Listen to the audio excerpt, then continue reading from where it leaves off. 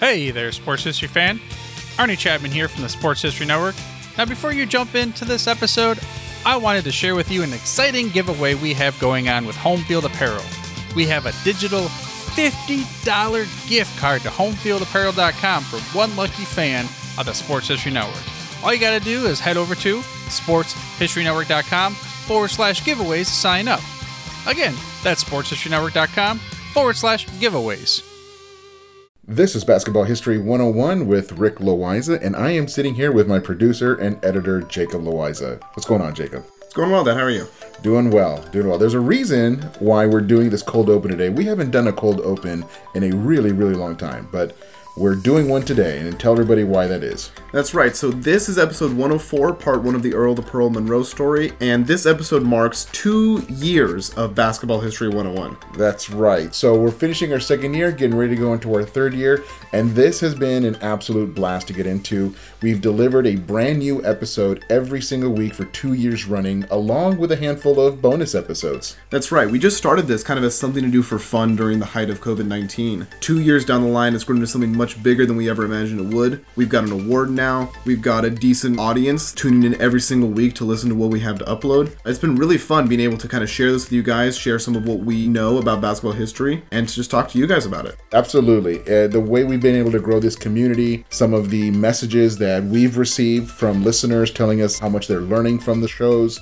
We've been hearing from kids even. I've got some emails from some kids in New York. I've got emails from kids in other parts of the country as well, just telling me that they really love the basketball history and they're learning so much from it. So it's been a fun ride. That's right. This has been an incredible experience, and we are absolutely looking forward to another 2 years of this with you guys, if not more. Yeah, so thank you for sticking around and listening to the short stories that we have to share. We have just completed 2 years, and we're looking forward now to going into our third year of delivering a new episode each and every week. So thanks again, and let's get into Earl the Pearl.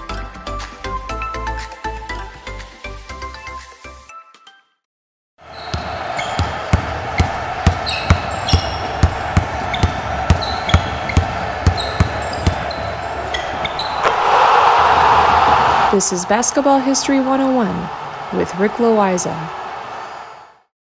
Welcome back to Basketball History 101, part of the Sports History Network. I am your host, Rick Loiza, and this is the podcast where we bring to life some of the forgotten stories from basketball history.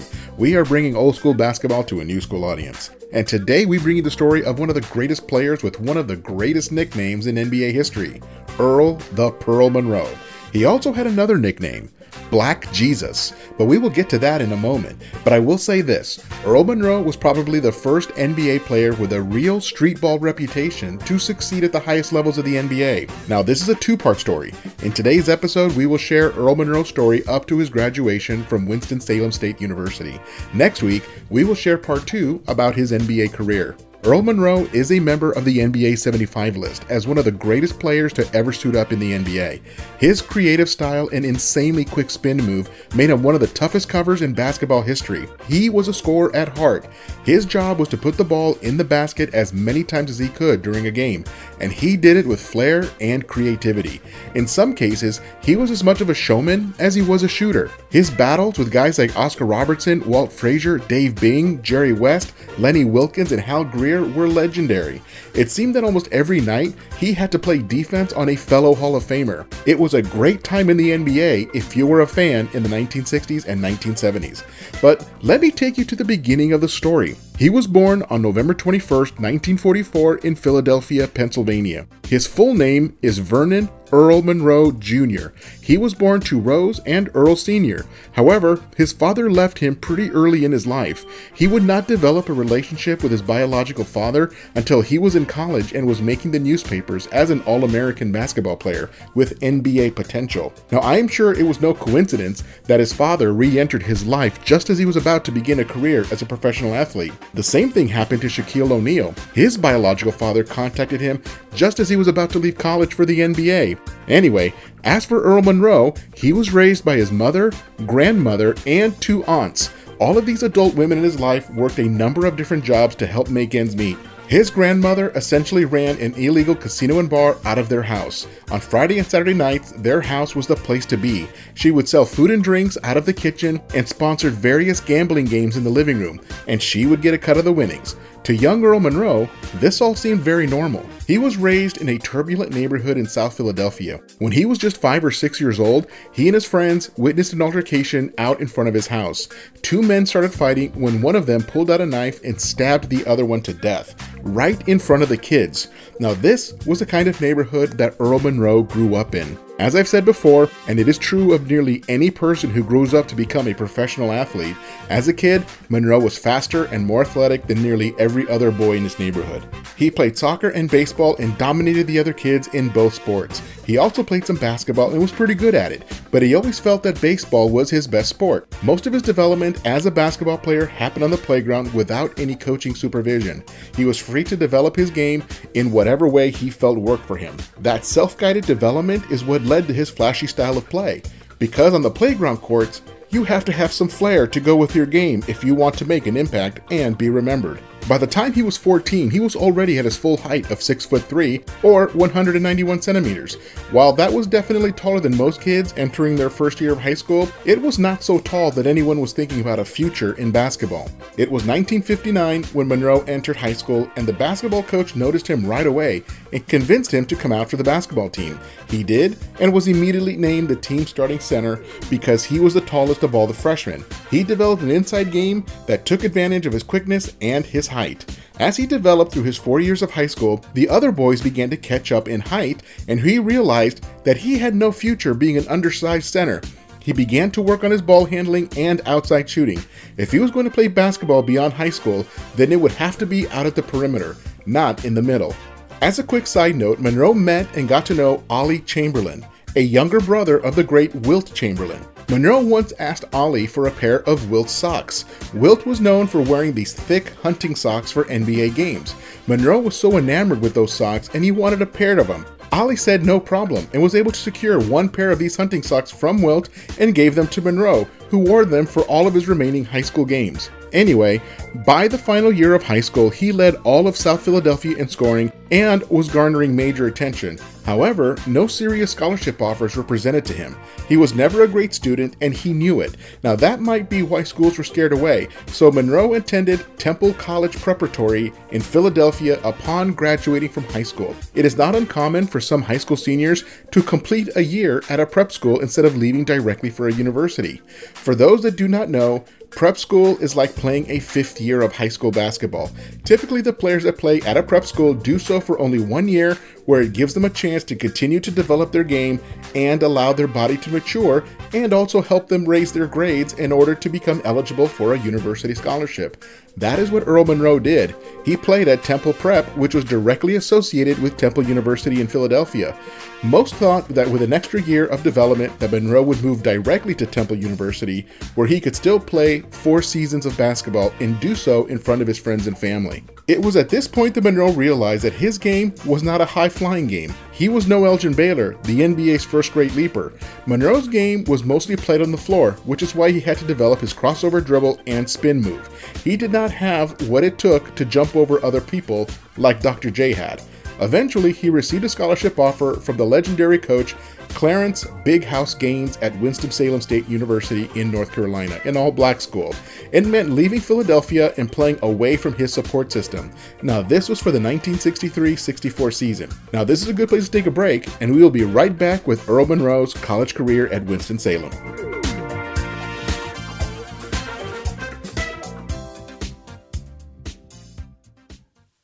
This podcast is part of the Sports History Network, your headquarters for the yesteryear of your favorite sport. You can learn more at sportshistorynetwork.com. At the Sports History Network, we're all about sports yesteryear, and so we're so pleased to introduce you to Row One, an online memorabilia gallery and shop that brings your sports history to life anywhere. The Row One gallery includes over 5,200 gorgeously reproduced prints of team posters, game program covers, game tickets, advertisements, and more in baseball, pro and college football, pro and college basketball, and more. And any gallery item may be printed in a variety of sizes on wood, metal, canvas, acrylic, or poster paper. And in Row One shop, check out the thousands more of unique unique items with a retro and historical designs dating back to 1876, including t-shirts, long-sleeve shirts, phone cases, mugs, blankets, pillows, towels, and even shower curtains. Go to sportshistorynetwork.com, ROW1, for access to the full Row 1 catalog and for gallery prints and gift items, plus get a 15% discount off all prints on the Row 1 Pictorium Gallery with coupon code SHN15. Follow the link on the show notes.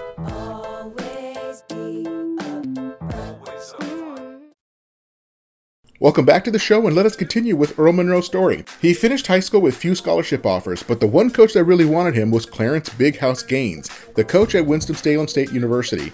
At the time, Winston-Salem was an NAIA school, which is at the lower end of college basketball, but it also meant that freshmen could play on the varsity, unlike schools that were part of the NCAA.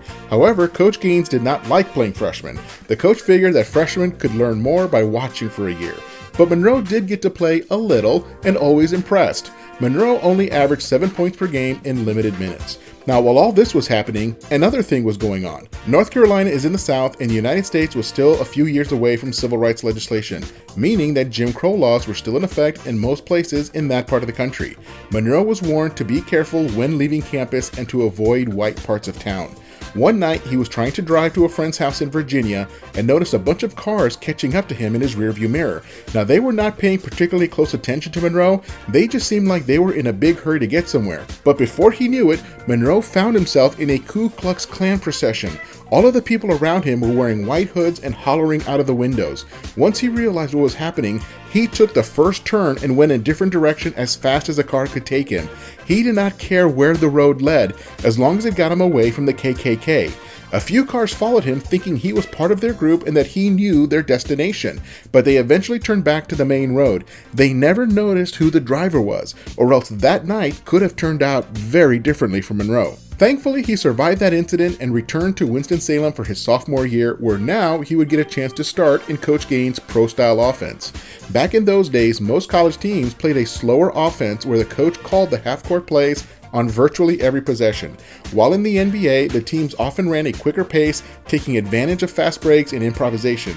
After all, NBA players were the best in the world, so it makes sense to trust them and allow the players to make more of the decisions on the court. In this respect, Coach Gaines was ahead of his time. Clarence Big House Gaines was a head coach at the college level for 46 years, and every one of those years was at Winston-Salem State University. When he took over as head coach, he was only 2 years removed from being a college player himself at Morgan State University in Baltimore. He was a 23-year-old college head coach, and he was the head coach of the football team in addition to being the head coach of the basketball team.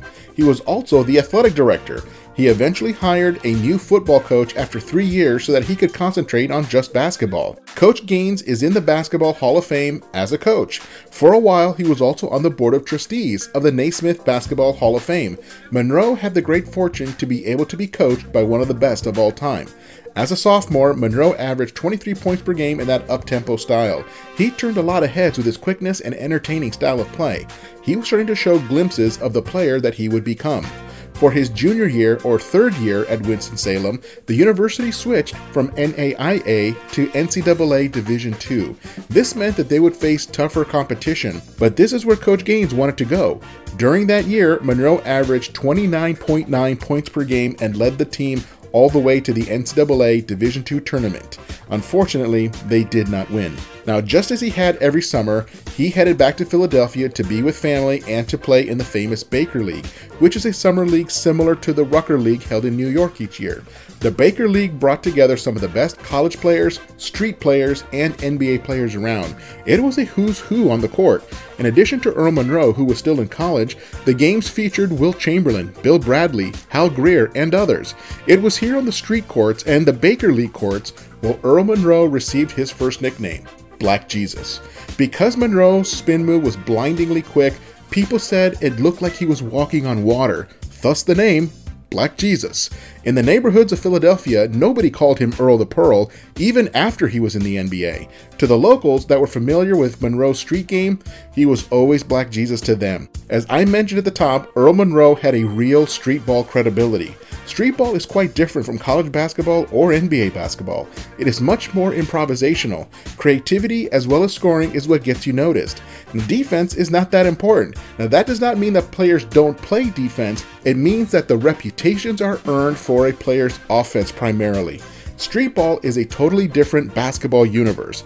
Players can become legitimately street ball famous without ever having to play for a college or in the NBA, and Monroe really was one of the first true street ballers to make it in the league. One of the others was Connie Hawkins, or Hawk. Dr. J was another. In the 1990s, you had players like Lloyd Daniels, also known as Sweet Pea on the streets. And then there was Skip to My Lou, or as he is known in the NBA, Rafer Alston. I want to be clear that this is not just regular pickup basketball. This is not a bunch of guys getting in a run for some exercise at LA Fitness. These were serious players in their prime, playing with their reputations on the line. There are not that many players who can achieve true legendary status in street ball and the NBA, but Monroe did it. He's one of the very first to do so. Once the summer of 1966 was over, it was time for Monroe to play his final year at Winston-Salem. He took his game to a whole new level. He led the entire nation with 41.5 points per game. He led his team all the way to the 1967 NCAA Division II championship. It would be the only championship of Coach Gaines' career. Monroe had solidified his reputation as one of the best players in all of college basketball, even if he was playing Division II. Now this is where his more popular nickname caught on. A sports writer by the name of Louis Overby from the Winston-Salem Journal wrote about Monroe often. He would refer to Monroe's made baskets as Earl's Pearls, but the fans took that phrase and turned it into a descriptor for Monroe himself, and that is how he became Earl the Pearl, that nickname that he would take with him into the NBA. In addition to winning the Division II championship, he was named a Sporting News All-American alongside Kareem Abdul-Jabbar, who was still known as Lou Alcindor, Elvin Hayes, Jimmy Walker, and Sonny Dove.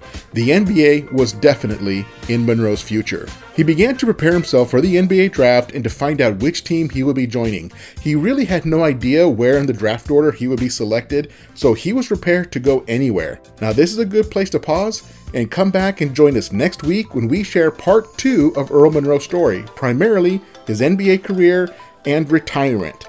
And that's next time on Basketball History 101, part of the Sports History Network, the headquarters of Sports Yesteryear. Go to sportshistorynetwork.com to find out more about this and other sports history podcasts. If you like what you hear, please hit that subscribe button wherever you get your podcasts.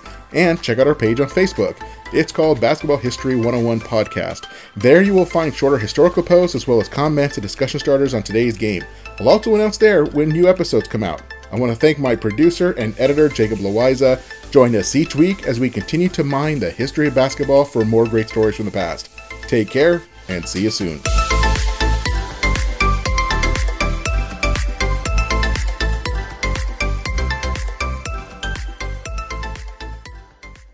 Hey there, sports history fan. This is Arnie Chapman, aka the Football History Dude, and I wanted to thank you for stopping by to listen to another episode here on the Sports History Network.